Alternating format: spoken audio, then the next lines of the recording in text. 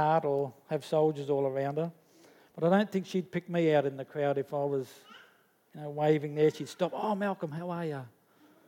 I don't think that's going to happen. The Queen, bless her, would have no idea of my existence, even though I've been in her kingdom for 61 and a half years. But the King of Kings, and I guess the King of Queens, although that's a TV show, I think.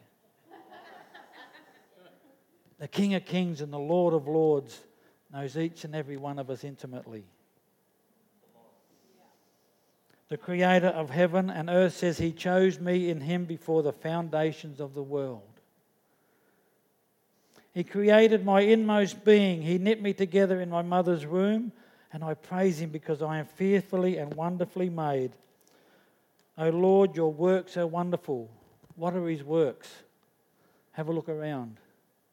Where are His works? Now that's intimacy. That's someone who knows you. He knows you're coming out and you're going in from this time forth and forevermore. Woohoo! Isn't that exciting? To know that the Creator of the universe knows you so intimately.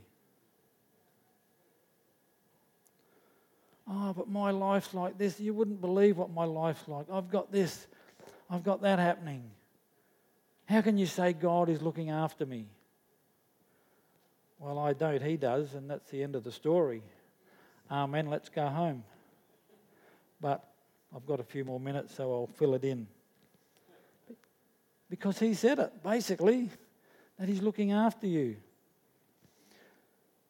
Verse 7 and 8 in Psalm 121.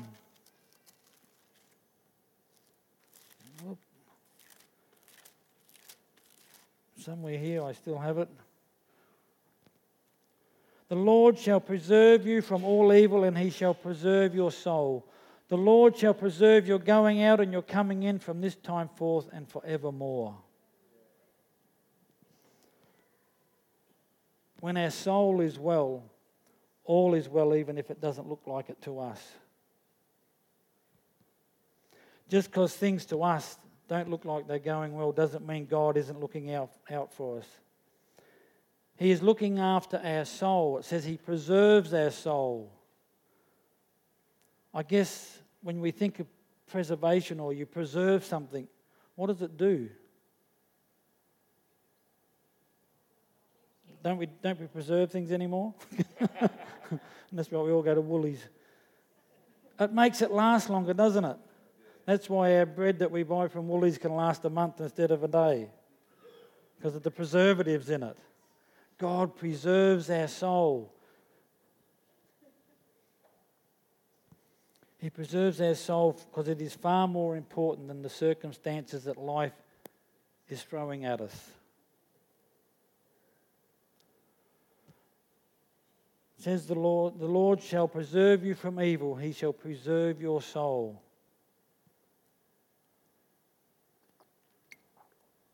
I'd like to be so bold as to say tonight that evil isn't the things that happen in your life. Because in life sometimes things just happen. Like when you're riding a bike and it disappears and you're laying on the ground with a broken hip. Is that evil? Or is it just something that happened and I don't know why? Inconvenient, yep. Wrecked the weekend, but possibly not evil. Jesus said in John 16:33, "I have told you these things so that in me you may have peace. In this world you will have trouble." He's warned us, you will have trouble in this world. But take heart, I have overcome the world. Woohoo! Go Jesus! He's overcome the trouble of the world. Ecclesiastes talks about times and seasons, times that are good, times that are bad. These times include things like a time to kill, a time to heal, to break down, to build up, to weep, to laugh, to mourn, to dance. In Ecclesiastes chapter 3, verse 11, it says, He has made everything beautiful in its time. What? Everything. Hang on, I've just said kill, break down, weep, mourn, everything. Also, He has put eternity in their hearts, except that no one can find out the work that God does from beginning to end. Everything beautiful in its time. But He shall preserve your soul. Something to think on. Is the act, the thing that is done, evil, or is what is behind the act evil? Making the act the outworking of evil. I was reading, you know how you get on your phone, you get all these news things? There was an article on the Jonestown massacre in Guyana in 1978. Some of the older ones, I'm sure, would remember what happened then. And there was 9,000 or 900 or whatever it was. It was a horrible murder-suicide thing in the middle of the jungle. I couldn't read the article.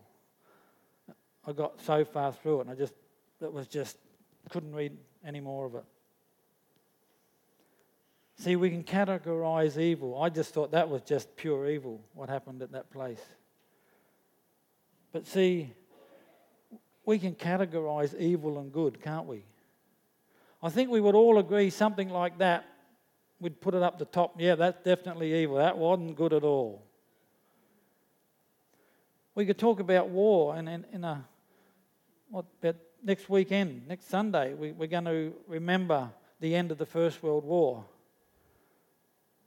And some tonight would say war is evil. Some would say it's not. See, it's up to us. We're going to categorize things. You know, the one punch thing. You know, two guys are out at a nightclub and one just for some reason just turns around and goes whack, kills a bloke. Is that evil, or is it just a really dumb act that circumstances or just alcohol or whatever? See, again, some of us could call that an evil act. Others could I just call it a very sad that things like that happen.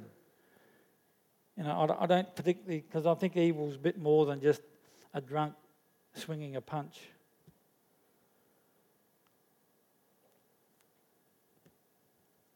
Is it the act or is it the evil behind it that God is preserving us from? James was at the other end of the spectrum this morning when he was talking about Jesus, and we need to know the ways of God, not just the works of God. The same as it is the ways of God, same as it is this. Hang on, I'll get this. I might get James to come up and say what he was saying. Same as it is the ways of God to do the works of God, it is the ways of the devil that does the works of the devil. And God wants to and will preserve us from the evil by preserving our soul. James was talking about many people saw the acts of Jesus and that, but they didn't see the ways of Jesus. And that's what we got to walk in, the ways of Jesus. Well, it's the same at the other end of the spectrum. That's what's behind those acts, is the evil.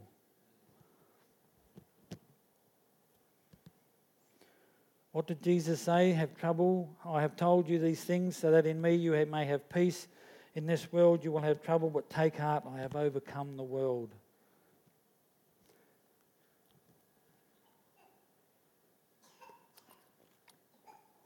In the book of 3 John, up the back of your Bible, 3 John, and it's verses 1 to 4. The elder to the beloved Gaius, whom I love in truth, beloved, I pray that all may go well with you, that you may be in good health as it goes well with your soul. For I rejoiced greatly when the brothers came and testified to your truth, as indeed you are walking in the truth. I have no greater joy than to hear that my children are walking in truth. May it go well with you, that you may be in good health as it goes well with your soul. The writer John knew that this guy's soul was solid, being preserved by God. He was walking in the truth. If all is going well with our soul, our relationship with God, then it doesn't matter what life brings to us. We don't have to be working out these things like, what's going, this was a bad thing, that was so it was all of the devil. If it was bad, if it was good, it's of God. I think that's just a really funny thought pattern, and you need to rethink that if you got one of those. The style of thing we get when we sense God wants us to step out and do something, whether that maybe go to another place or do something where we are, and then, the terminology we hear, then all hell breaks loose. And then you have your theological thing, well, did I really hear from God, or is this God stopping me, or for the moment, or is it the devil? So if we're in that good things are from God and bad things are from the devil, you're going to be fighting with that funny theology, is that the word? And just messes with your head.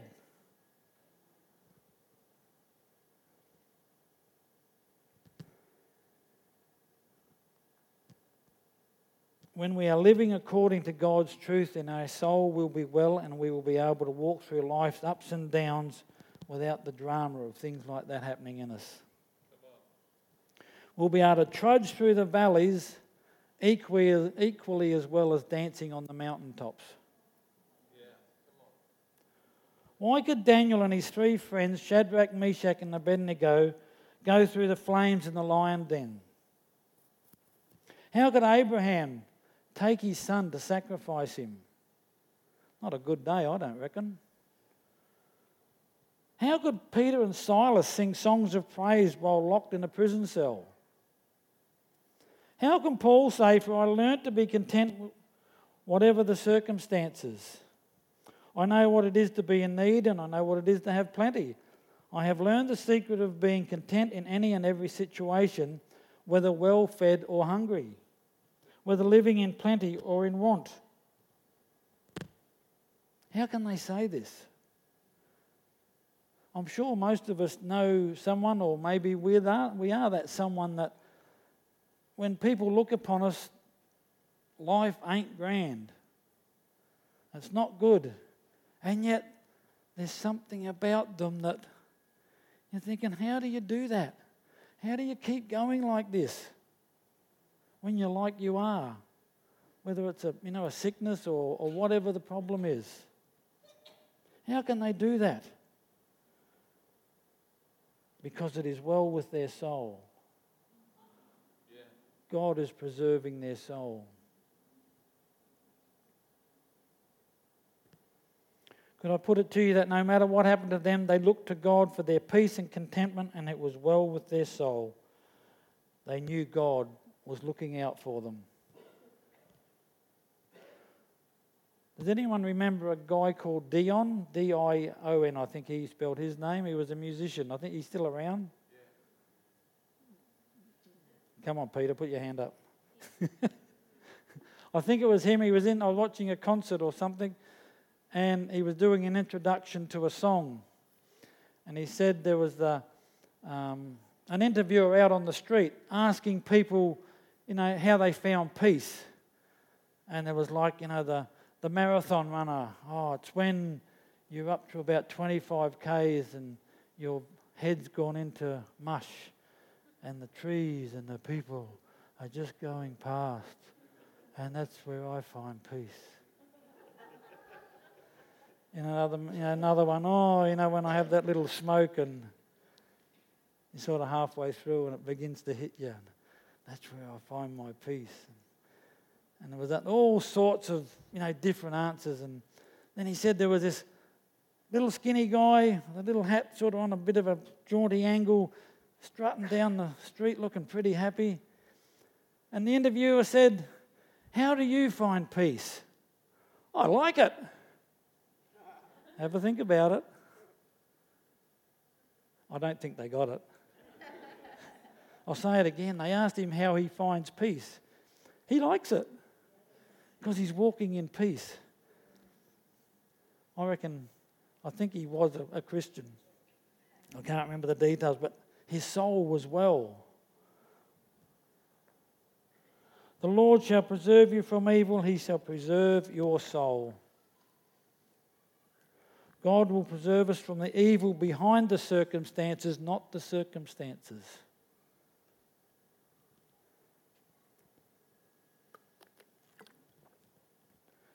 God is more concerned for our soul than our situation, because our situation is only for a short time. Life. We're born, we die. That's our circumstances. At best, we might get up around 100. That's how long it works. But our soul, the health of our soul is eternal. Way longer than 70, 80, 60, 40. Chapter 8, verse 36 says, "What will it profit a man if he gains the whole world and loses his own soul?" This is the thing that is precious to God. Why does God want to preserve our soul? Let the evangelist Billy Graham answer the question. Why is your soul so valuable? The value of your soul is measured by its eternal quality. It will never die. You are going to live forever, ever. Your body will die, but your soul, the part of you that is made in the image of God, will never die. Your soul, your spirit, will live forever. That's why God says He will preserve our soul. It is far more important than what's going on around us. We need to walk in God's truth that our soul will prosper. Can I have the music team back, please? For the Lord shall preserve you from all evil. He shall preserve your soul. The Lord shall preserve your going out and your coming in from this time forth and forevermore. Amen. That's exciting to know that God has got us covered.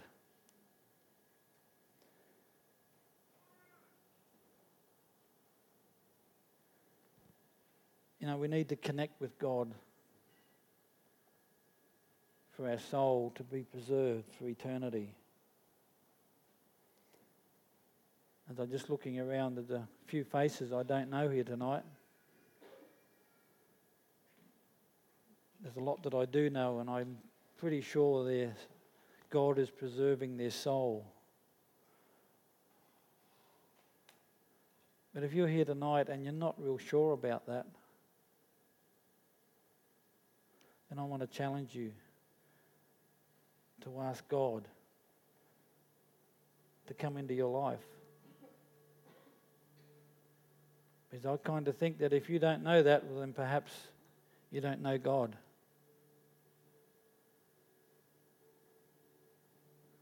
Perhaps we'd bow our heads tonight.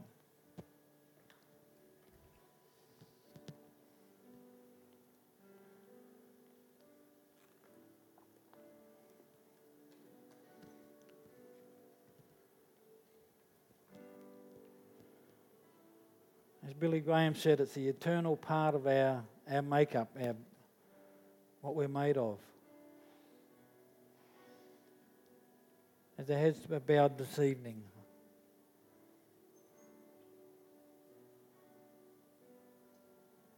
maybe you don't know that the great love that God has for you. He wants to preserve your soul.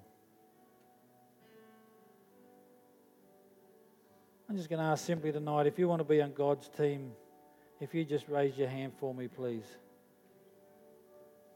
For the first time ever.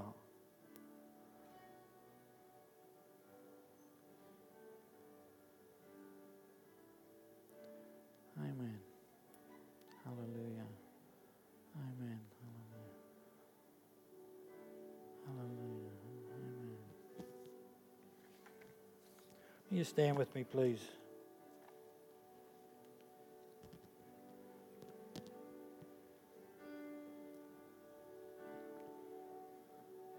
Just as they're playing, maybe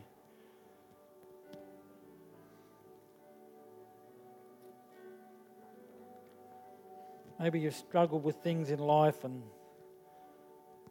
maybe you are that person that, well, if it's good, it's got to be God. If it's bad, it's got to be evil, and it can mess you around. Or maybe just not quite sure of what I've spoken about tonight. I'd love to pray with people tonight, and the team will pray as well, that if you're not real sure, we could just pray with you to just, I think it's good when we pray together and just encourage one another. We've already prayed for needs, but if you would still like prayer for anything tonight, please come, and the team will love to pray for you. But just tonight, I'd love to pray that your soul would be well. Because when it's well, it won't matter what life brings. We know that God is preserving our soul. So as they play, if you'd like to come for prayer, why not come forward? Thanks, team.